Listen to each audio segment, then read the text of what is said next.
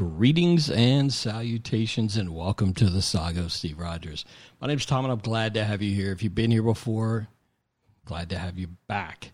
If you haven't been here before and you just stumbled upon this wonderness that is the Saga, welcome. Glad to have you here. The email address is steve@sagaofsteverogers.com. If you want to send an email, you have a show idea, you have somebody I should be talking to, you have a question for a previous guest, you want to ask a dominatrix a question, or you want to ask an actor a question, a podcaster, a tattoo artist, one of my previous guests, anybody, anything, send me an email, steve@sagaofsteverogers.com. You have a comment, you're like, hey, you keep doing this, you keep saying, motherfucker, you're 280 episodes in, or whatever number I'm up to, 270, and you're still saying a whole lot. Fix your shit. Feedback is a gift. Give me that gift, motherfuckers. Either way, this is part 2 with Tristan Miller. So if you didn't hear part 1, go back and check out the previous episode. Tristan is, amongst other things, a podcaster, an actor. He's a stand-up comedian. He has a one-man show. He's an author, and he's a really fun guy. Talking to him about his podcast and his mental illness, which is what his one-man show is about, and his book is a series of poems that kind of have to do with that, but not all about that. It's not a depressing interview. It's a whole lot of fun. He's a really cool guy.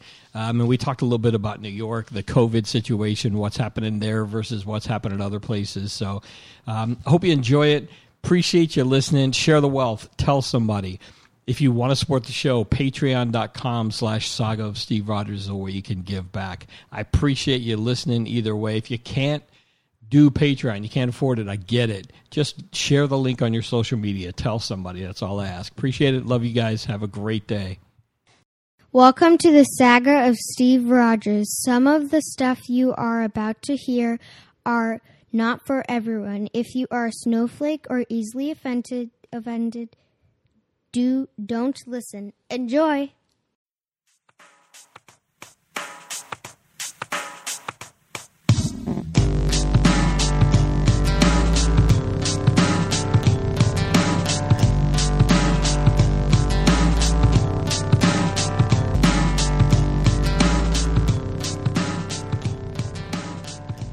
That's what it should be about. It should be you learning about what you need before you could bring somebody in on a permanent basis and go, okay, I know what I need. Let's find what they need and see if I can give enough of me to them and them to me. And, you know, do our socks look good together in the drawer? Or is that, fuck that, it doesn't work, you know?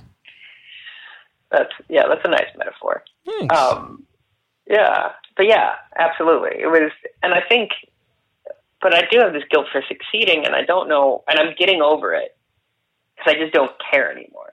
I've gotten to a point where, because I was like hanging around specifically, and I'm going to I want to write a whole piece about this, of like, weirdly, the last couple of years, number one, but specifically the instance of like being quarantined and allowing myself to make whatever I want or kind of do whatever I want within the confines of my own home. You know, I started painting again. I've taken up photography again.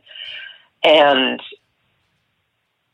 it's really freed me from this notion of like, you should feel guilty for doing what you want, and you should feel guilty for succeeding and potentially being better than other people at it. And I think it's a very Midwestern, and like I grew up Lutheran, and I think that that's part of it, but I think it's a very Midwestern thing to be like, oh gosh, I just can't, claim to be that great, and they're very self-effacing there. And then I was hanging around with a lot of people who were like artists and really wanted to be artists and actors. And then they would also go, well, yeah, but acting's dumb. I'm like, well, if you think it's dumb, stop doing it. I think also a lot of people in my generation, I'm 27, by the way, Dan, put some context in this. I'm still learning. I'm still in that phase of my life, but right. I'm doing better. But I think a lot of people in my generation, have a hard time accepting that, like, it's okay to be good at something. There's a lot of weird emotional baggage about succeeding. We all want to succeed so desperately, but then we also all think it's not possible. It's strange.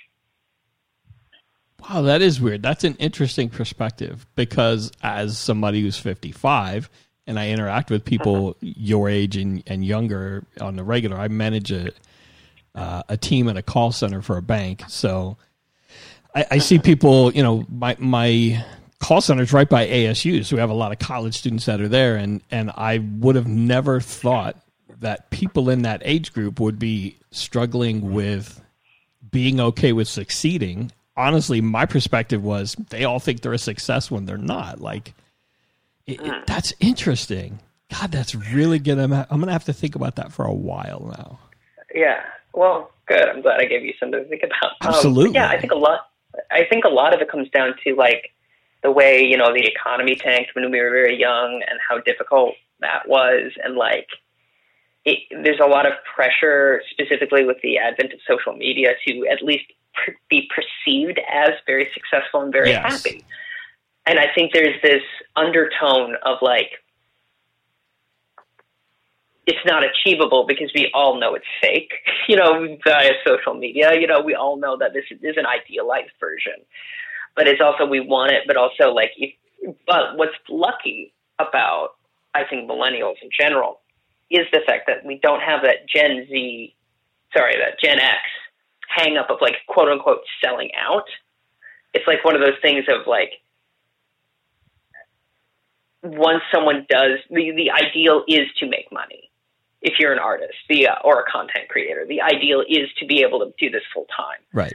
And I think it also comes from this place of like, because we grew up in the 90s, the economy was booming. We were kind of told we could do anything we wanted, and then that was not the case. And so in our minds, we all wanted to be artists, actors, you know, scholars, academics, not a lot of blue collar jobs, not a lot of, you know, doctors and lawyers and like regular, reasonable jobs that pay off in the long run. And because of that, when the economy crashed in 2008, I think that cut the legs out of a lot of us and cut the wind out of our sails and goes, okay, well, none of this is possible. And so like there's this duality, this cognitive dissonance of desperately wanting success, but never fully believing that it will come to you. Damn, man, that was some deep shit. That's man. All right, I'm gonna have to circle back to that. I'm gonna think about this in a little while. I like that. Yeah. God. Yeah.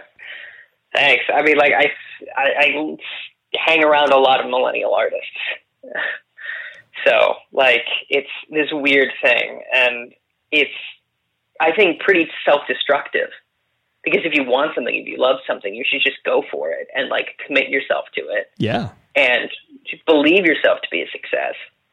And also, I think there's this aspect of like, since we grew up more or less with the internet, that the instantaneous success is something a lot of us aren't used to waiting. I'm going to say that. We're not used to waiting on things a lot of the time. And I think that angers a lot of people. But like, if you look at careers of artists, like some artists are not successful until they're so old, they die. Like, so, you know, it's one of those things of like, you will never truly know your impact. And this is something I believe. You'll never truly know your impact on society until you are older or you are dead. And then you don't know it. So it's one of those difficult things. But also, whether or not you're a success, like, you get to define those on your own terms, number one. But number two, sometimes you only get to do what you want for a living after 30 plus years of trying. And a lot of millennials, I think, have a hard time with that because they do look at people who have web series that blow up, and it's so random with the web these days, whether or not, like, it's so random what is a success and what will get you, you know, followers on Twitter or whatever. And like, nobody knows. And so it's, on the one hand, I think people get really disheartened by that. I think they're like, well, why isn't it me? I don't understand. Like, am I doing something wrong? Whereas like the way I look at it is like, well, at any moment it could be me. So why not keep trying? And that kind of goes back to why I moved back to New York, of like, I think success in the entertainment business is all about being in the right place at the right time. And there are more places and more times here. And it's not about necessarily like, you know, it's a for sure thing or whatever. It's just like the odds of like, because there's just more to do, you know? Yeah, I mean, there's more eyeballs on people and things and actions there than anywhere else ever. Mm-hmm. I mean, you know, it was, like I said, best of times, worst of times. Million eyeballs and nobody looking at anything except the people that want to be seen or the people that are looking to see. Like everybody else, eyes down, eyes averted. Oh. Well, everybody's talking at me. I don't hear a word they're saying, etc. Yes. And going back almost an hour now, because we're an hour and 10 minutes into recording. I don't know if you realized how long we've been talking, by the way. Oh, all good. Going back to the first hour, I caught the Chinatown reference that you made there. I mean, yeah. I don't know if anybody else will get that, but I'm pointing out that I got it, and I want my credit for noticing it. So. Thank you so much. Bows deeply. Yeah, I studied film. It was a deep pull because you paraphrased it, but it was in the context of the. And I want to recognize that I didn't just let that blow over. I got it, and I appreciate it. Well, thank you. Awesome. I appreciate you appreciating it. You mentioned mental health issues a couple times, so let's talk about that. Sure. When did you first realize that you may have some kind of depression or some kind of mental health issues? I mean, subconsciously it was always there. I was always like a sensitive kid, going back to like whether or not I was a good kid. I was sensitive, that was for sure. Things impacted me in a way that were disproportionate to the events. That was always clear.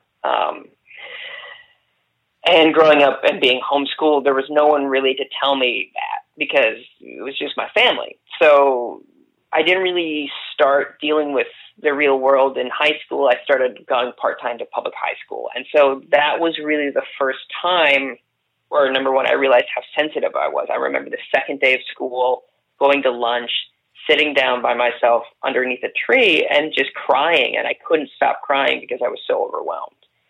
And you know, I think that's like normal for like probably an 8-year-old, but for a 15-year-old, not so much. And it became over the course of my teens, it became obvious that I was at least depressed. At the very least, I was depressed, and like, I guess there was a lot of self-loathing, and I started acting not to express myself, but to hide. Wow. And that, okay. that it gave me a relief to not deal with myself because I didn't like myself particularly. And this is the case for a lot of actors. Right.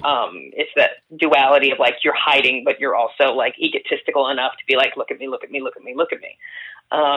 So it's a weird push-pull. Since then, acting has been more and more about revealing and exploring, and I like myself a lot these days, but not too much. You got to balance it. But that was really the first time I was dealing with these feelings, but I didn't know how to deal with them. And so there was a lot of like misplaced, male aggression. And luckily I had some good outlets, like doing theater was really helpful for me. And like I skateboarded all throughout high school. And so like athletics really helped that way. But like, it was apparent that at least I didn't like myself, and that I was anxious socially because I was stunted. Because I had been homeschooled, so I didn't get a lot of social interaction. By the time when you went to, I didn't mean to cut you off, but no, you're fine. By the time you went to public high school, your siblings were older, maybe even already out of the house, right? So, yeah, yes. The oldest was out of the house, and the other one was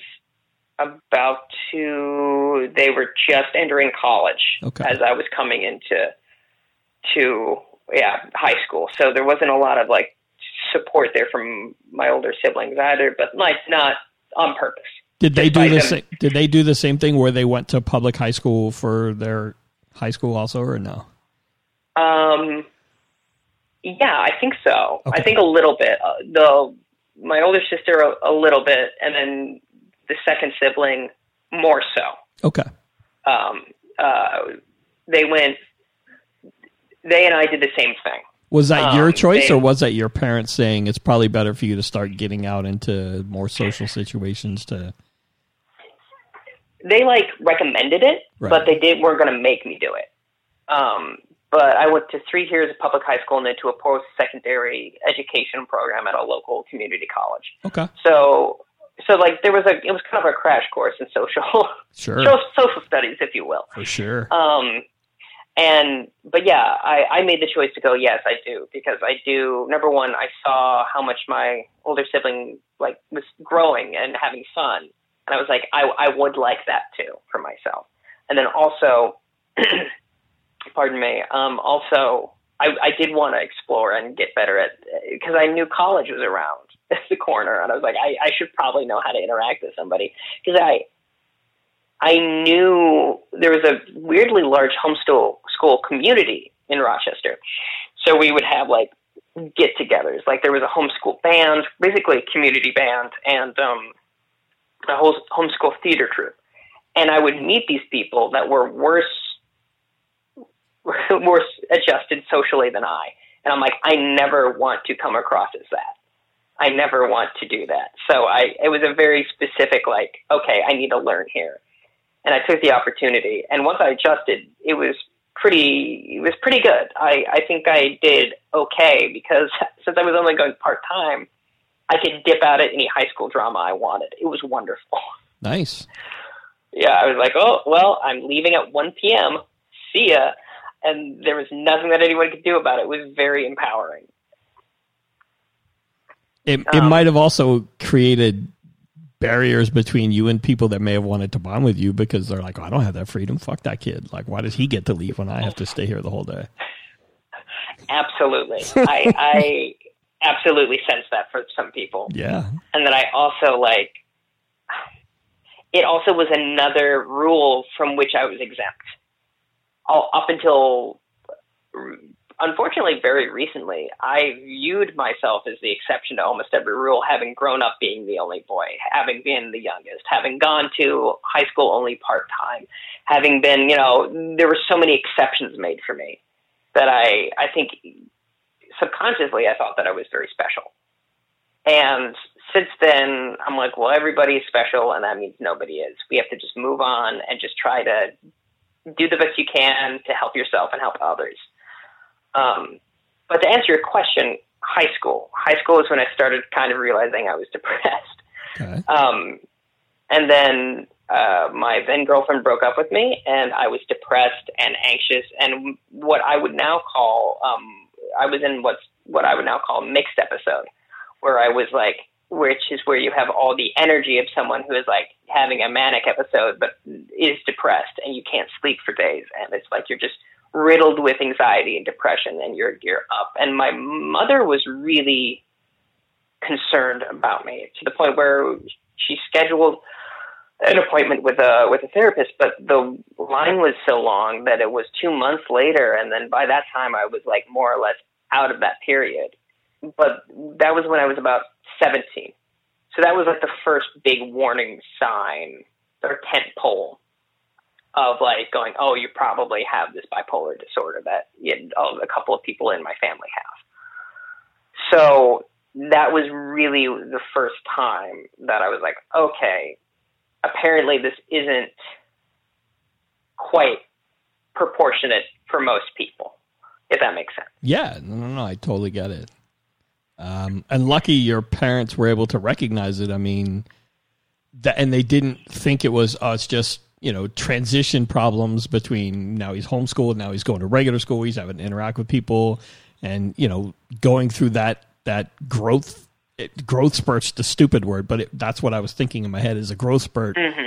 Mentally, having to interact with more people that aren't mom and dad and my siblings, and learning new things. They didn't just think it was that. They were like, no, your mom was smart enough to go, there's something else here, and try to help. That's awesome. Yeah, I feel very lucky that way, that both my parents have been very aware and supportive of the situation. And, there was some of that, of I kind of had mentioned once I got a formal diagnosis, like, why didn't you talk to me more about this? And my parents were like, well, we weren't sure if you were mentally ill or just a teenager, because teenagers behave like mentally ill people. 100%. Monkeys on crack is what I think about when I see my teenagers. Yeah, like you're all pretty wacko, and they're all full of angst, and they have all of these feelings and emotions, and they think that the whole world is about them. And, it's difficult, and that can either, that's kind of normal for a teenager, but then, when you're an adult, you go, okay, wait a minute. Let's take a moment and think about what we've done. Right. But yeah, that was like the first instance. And then going back to what we were talking about when I moved to New York for the first time, it really became apparent that I could seep into these depressions, and I wouldn't sleep. And that was like, I clearly was going through some cycling there, going up and down. And then once I started living on my own, living with roommates, it was weird. I lived with my then best friend and my sibling, and it became apparent over the 2 years we three lived together that like I was really self-medicating using alcohol, and it became clear that I had some sort of issue going on. And part of me moving back to Minnesota was to like address those issues and begin to like really get my shit together mentally and emotionally. Well, you mentioned that bipolar kind of runs in your family. Does alcoholism or addiction also run in the family? Not that I'm aware of. Okay. Yeah, I think we haven't had anyone like go to rehab or anything. There's never been any intervention. That being said, I don't know. Like, a lot of my extended family is significantly older than me, so they're from Minnesota and South Dakota, so they don't really talk about it much. They're old school, yeah. They don't talk about their feelings. Yeah. They're like, that's just silliness. That's just Eric. You know how he is. Wait, what? Yeah, absolutely. Yeah. Oh, for sure. Jim Bobby's just that kind of way. He's just that guy. Don't leave your kids over there. Wait, what? Yeah, it's fine. He's just kind of a jackass, but we love him. Makes good chili. That kind of thing. He makes good chili. Oh, yeah. That's great. Oh, makes a heck of a hot dish, that George. We'll hate you though if he gets mad enough. Like, it's weird.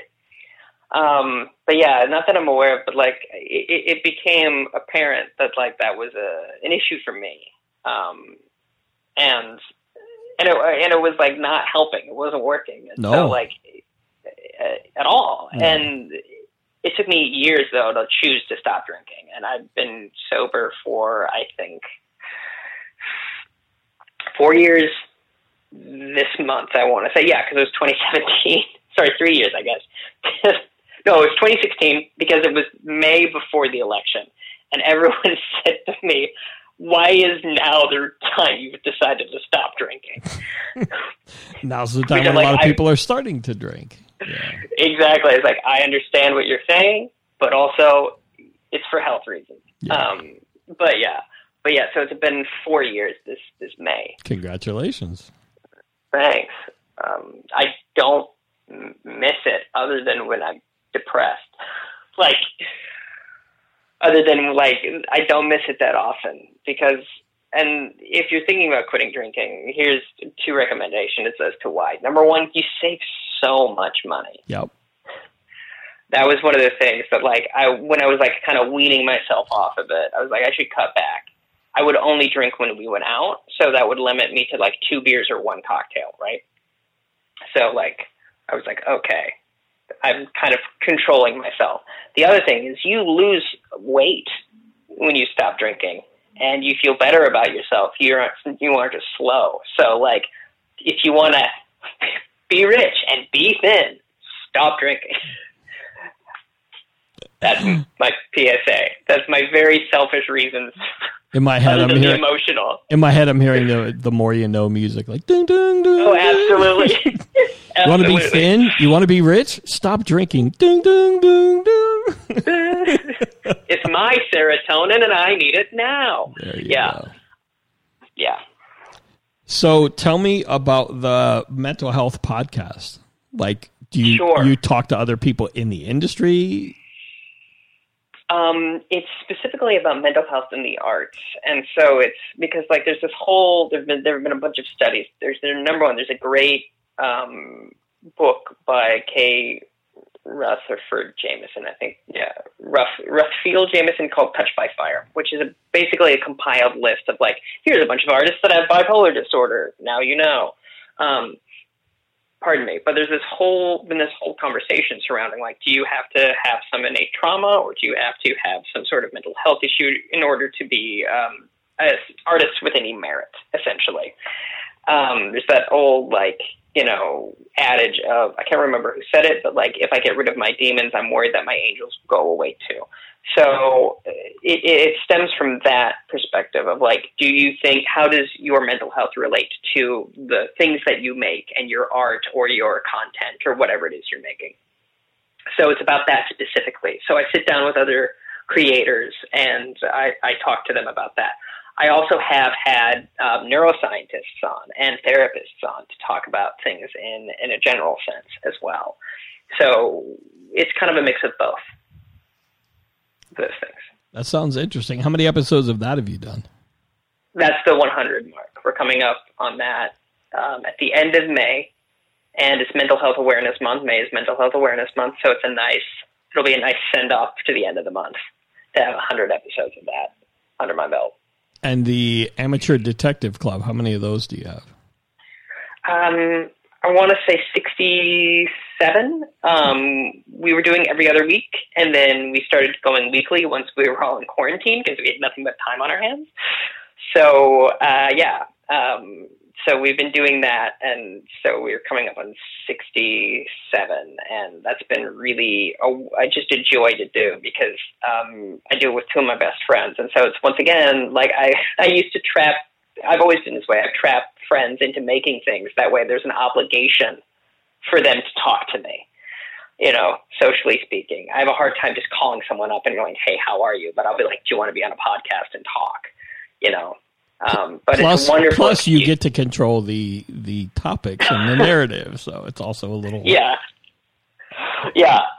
I'm a little anxious. I don't know if you've noticed. I'm a little anxious about people. But it's been a wonderful gift to like do something with two of my best friends and then deepen a relationship that way. And I feel that way about the people like that I've gotten to talk to for the other podcast too. Of like, I feel incredibly grateful and lucky and privileged to share even like an hour of somebody's time to talk about something so intimate as like the inner workings of their own mind. Like, it's such a gift. It sounds interesting, man. I might have to check it out. Mm-hmm.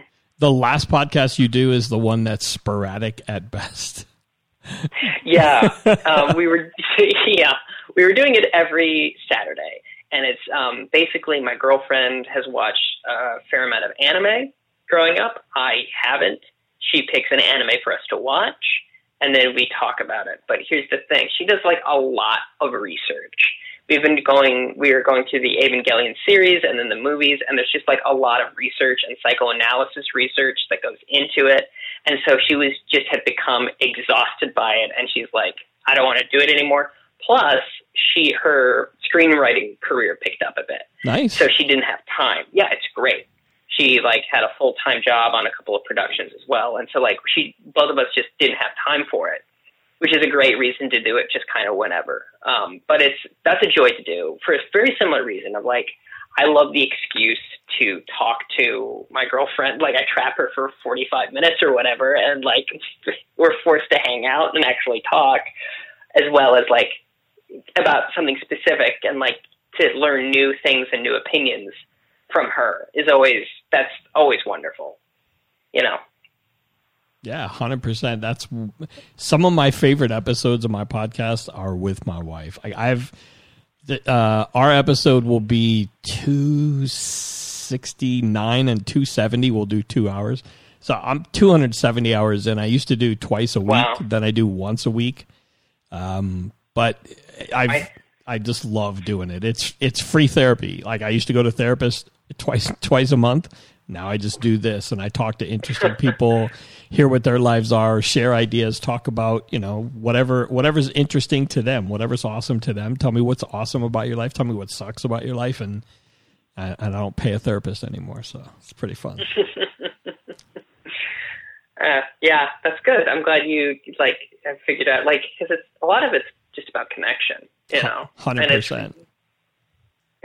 And I think we're all specifically now craving a lot of connection that it was always apparent, that need was there. Very You took much. it, a lot of people took it for granted that they were able to hang out with friends or whatever. Whereas I've spent time on the phone with friends now more than I ever have. I've checked in with people I haven't checked in for months now. And it was I was so consumed by my own life that I wasn't considering these other people that I care for. Yeah, I was thinking about that the other day. I was adding somebody new to my phone contact list, and I was like, "Oh my God, look at all these people! Like they made it from casual human being to my contact list. That's a big step for me. I'm not a collector of people, so if you're not just a number that I get a text from, and you get a name and a picture maybe even added to your contact, you count. And I'm like, fuck! Look at all these people that counted to me." That I just haven't talked to in so long. It makes me wish I was a better friend to them. But, it's tough. Yeah, you have 7 kids to deal with. Yes. So I think they'll forgive you. I hope so. Yeah. I hope so. But yeah, it's been wonderful to reconnect with a lot of different folks. And living with my girlfriend, other than us getting irritated with each other every once in a while, it's been actually really nice. It's been we're kind of forced to talk about things, talk about new things. And that's been really great. And learning new things about her and sharing new things with her has been really, there's a lot of weird, and I know this situation that we're in is very dire and very serious and very scary for a lot of people, myself included, but specifically in New York. But there are also these little moments of goodness in it.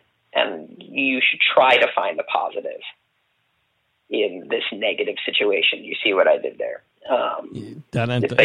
Look at you playing. What? It's like you're a writer or some shit. I don't know. It's like you're all creative and stuff on me all of a sudden. No, what? No. Yeah. So speaking of writing, I got your book. You sent me a copy of the PDF of your book, and I started to read it. My daughter, who's 16, loves poetry, and I started reading the first couple pages. I was like, I'm giving this to my daughter, Faith. So I gave the PDF to my daughter, and I was like, hey, I want you to read this, and I want you to tell me what you think. And she hasn't finished it yet, but she's really enjoying it. So I gave it to her before I got a chance to read it. Oh, good. Good. I'm glad that it's found its intended audience of 16-year-old girls.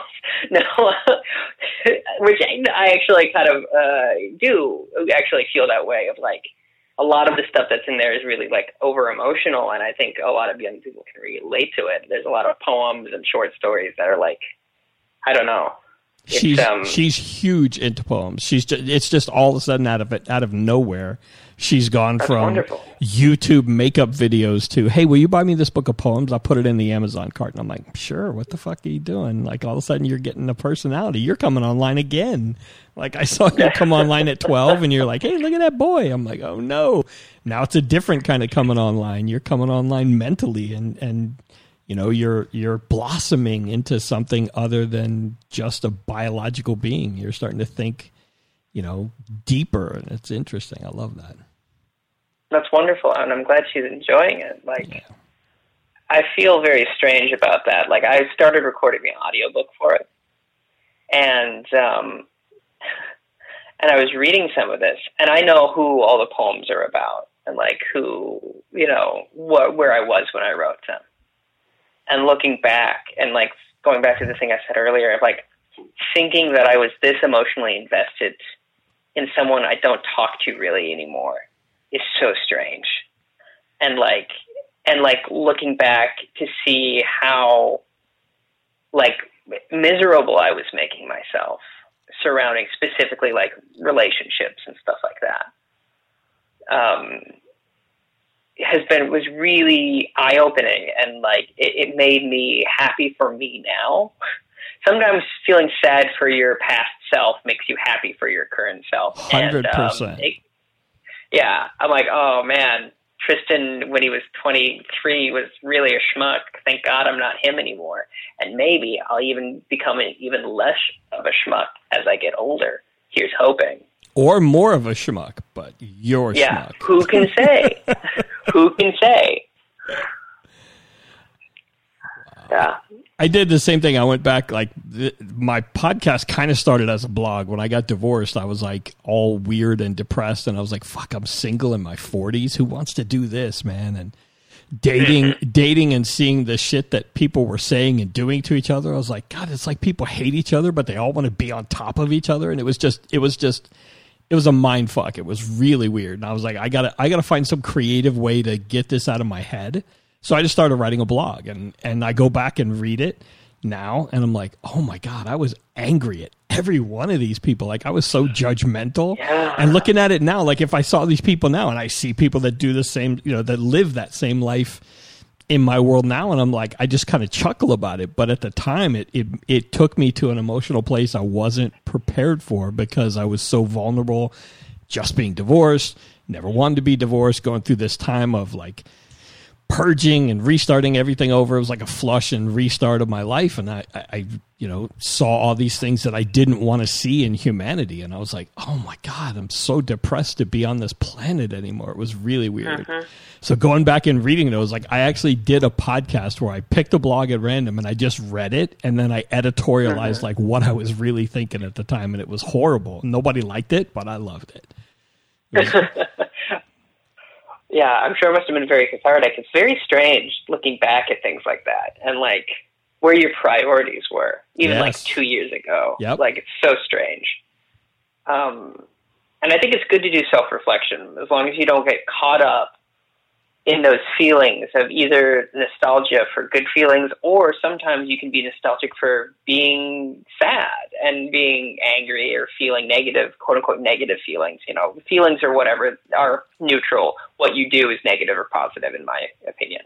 But like I'll sometimes get wistful for a time when I was upset about something, which is a weird thing to do. But I think, in my experience, everyone does that of like, oh, I remember how much, because I think it comes out of wanting something to mean that much again.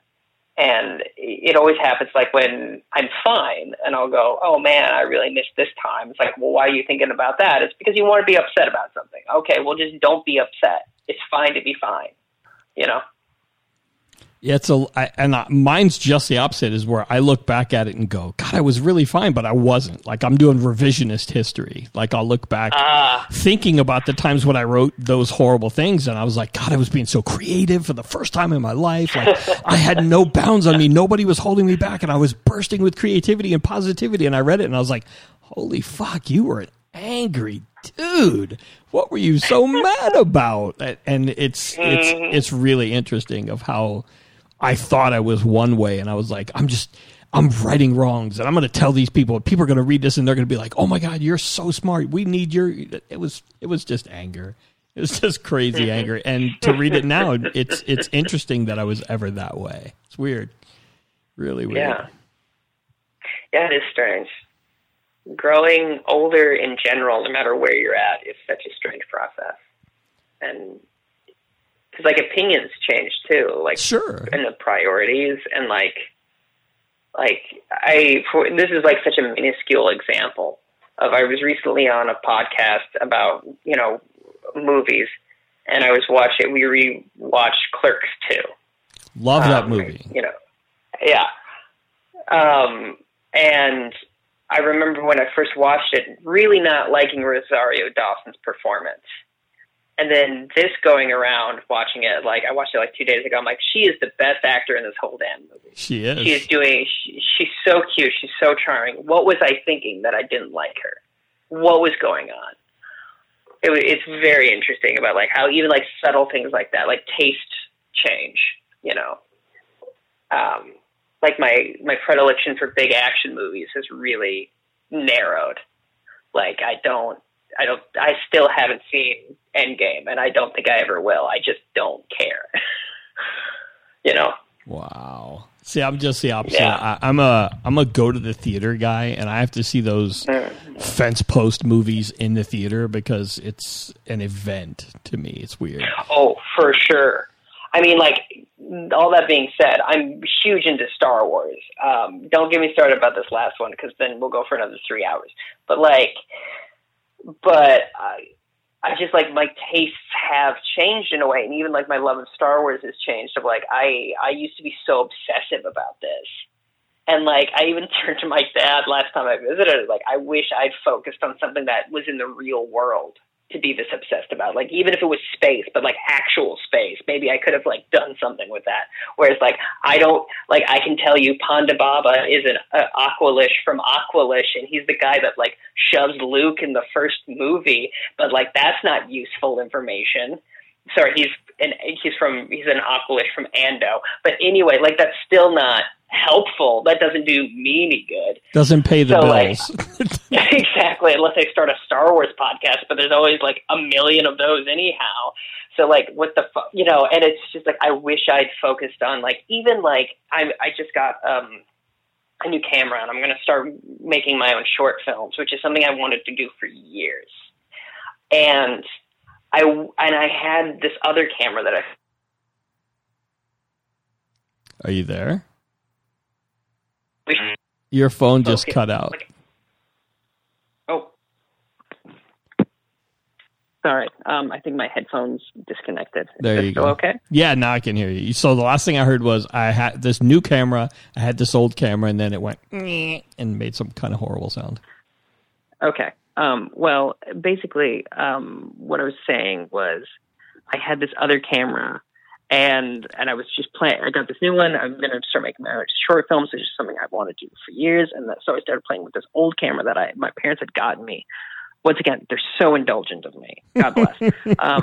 Before I moved to New York, so I could take all these great photos. And it was just one of those things of like, I wish I had fully committed to that. Like, I wish I had been I'd been more obsessed about the things that I actually wanted to do and the practical skills that surround those things, rather than like the trappings and like things. Like basically, it's the adage, youth is wasted on the young. You know, like I had all this obsessive energy, but I went towards like playing video games and Star Wars, and not like learning how lenses work on a camera.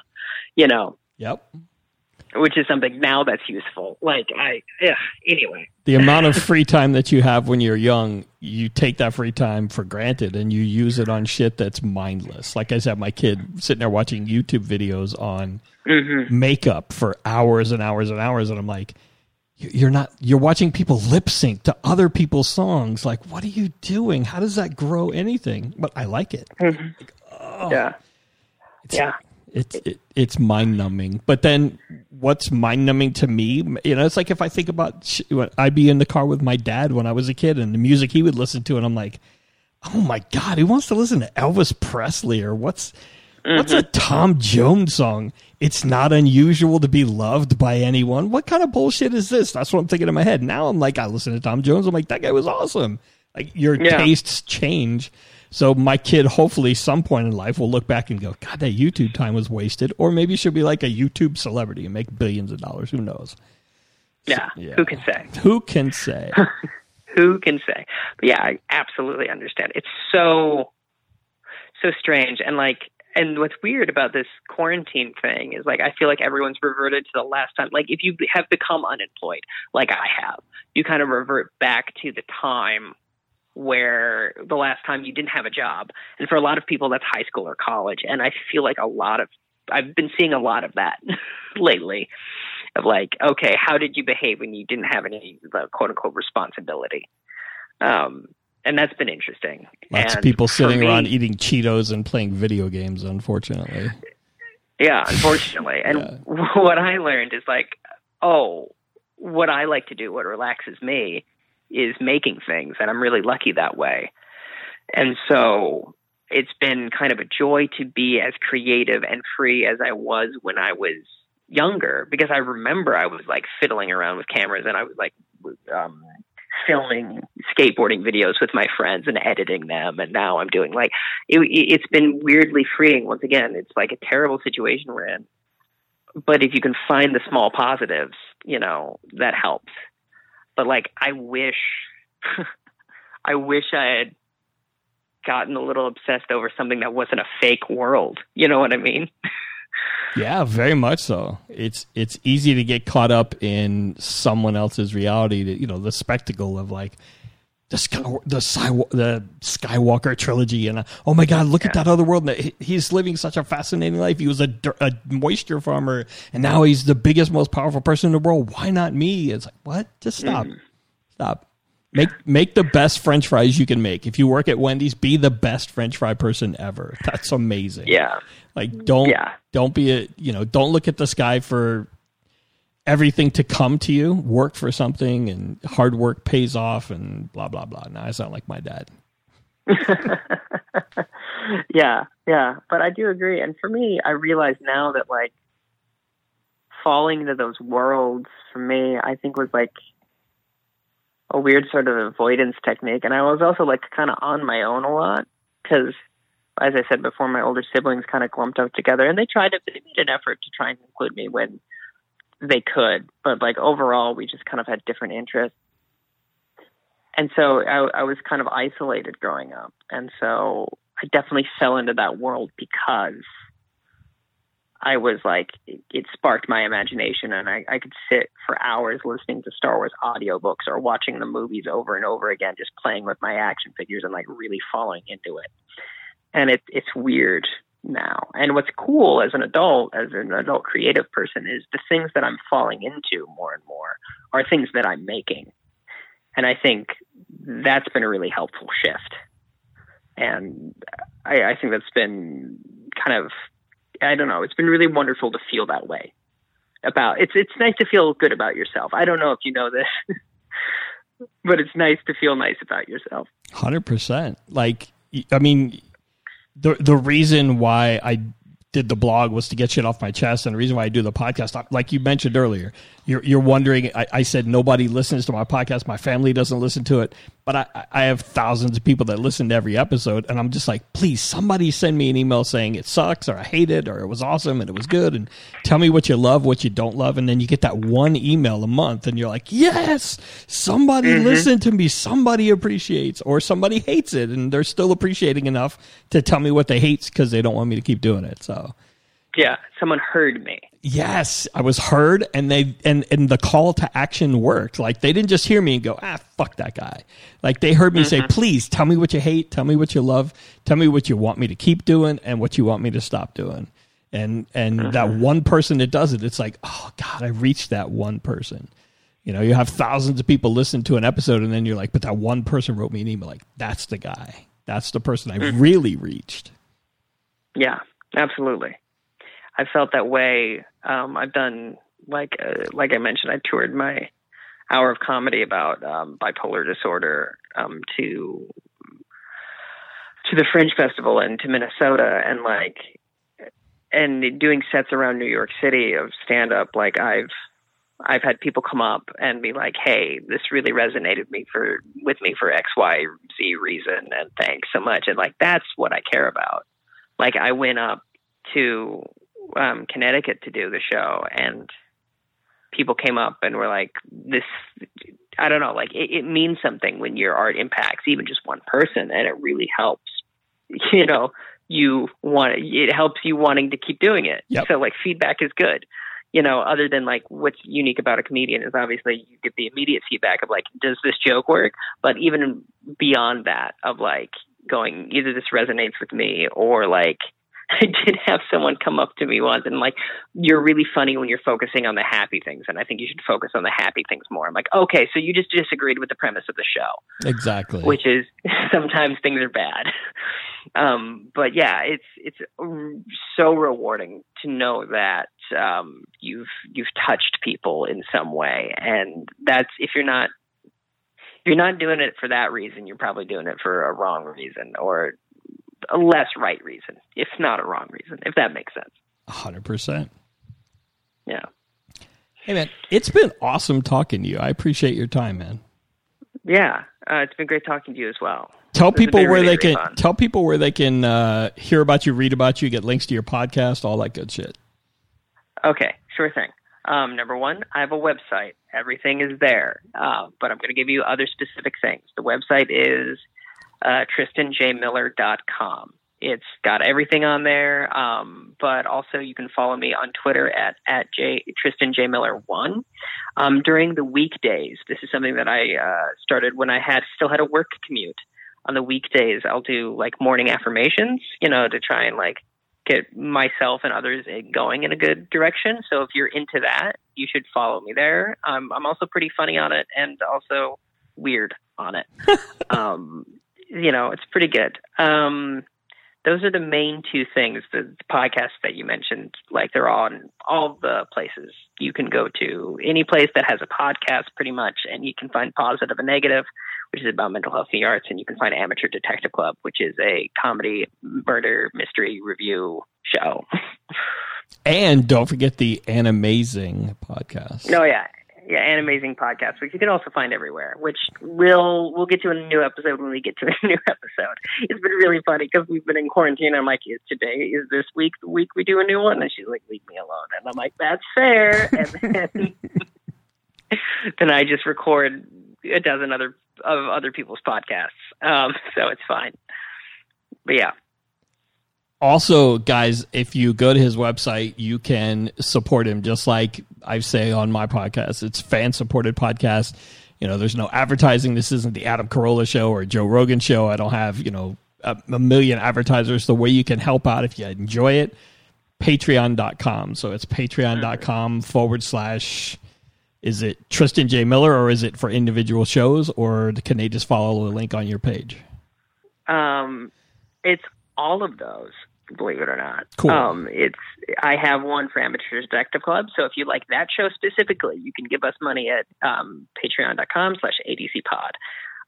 There's links to both of these on my website. And the other one is Tristan J. Miller. And that's all the thing I've decided to do, the way I've decided to explain it, is it's art and media about and for mental health. So I do video essays about mental health, representations of mental health in various movies or TV. The next one I'm working on is based around the show Community. It's been absolutely arduous, but really rewarding. But I also have like soundscapes that you can like meditate to that are there, and like comedy bits, so it's like a mix of like both talking about mental health and then also things that will hopefully promote your own mental well-being. And there's a bunch of podcasts, and I've started painting. And so there's like stuff like that, visual art, there's a lot of stuff there. And then also that history podcast that we mentioned earlier, the entire backlog of that podcast is available if you give me $1 a month. So there's like 50 plus podcasts there. So if you're interested in that, go for it. It's less than a cup of coffee. This is my sales pitch. Thank you. That's what I say on my show all the time. I'm like, for the price of a hot dog at Costco, $1.50, less than that for the cost of half of a candy bar for $1, you could support the show and keep the lights on, help the arts, pay back for all the equipment, the time, the energy, whatever. So absolutely. Yeah. It's been a pleasure, man. Thanks for doing this. Yeah, thank you for having me. This has been absolutely wonderful. Thanks, man. Everybody, thanks for listening. Susu Studio, live long and prosper. Make better choices, get better results. Don't sit next to the guy that peed on the train. Just get away from him. It's okay. He'll be fine. Thanks. Bye.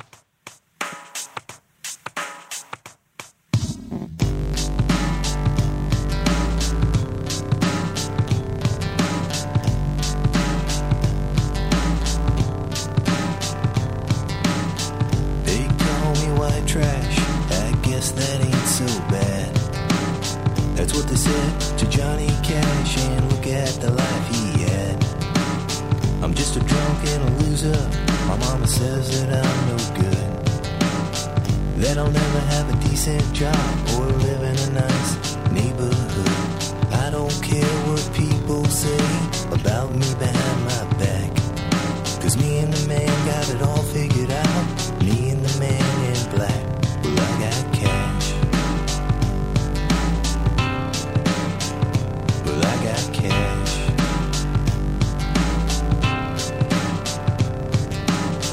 It's true that I live in a trailer and I drink beer all day long, but I'm an artist and a writer, a poet, a singer of songs. Make a joyful noise unto the Lord, that's what the good book states. But it's hard for me to be joyful when all I hear about are my mistakes. Well, I don't care what people say about me behind my back, 'cause me and the man got it all figured out. Me and the man in black. Well, I got cash. Well, I got cash. Well, I got cash. Well, I got cash.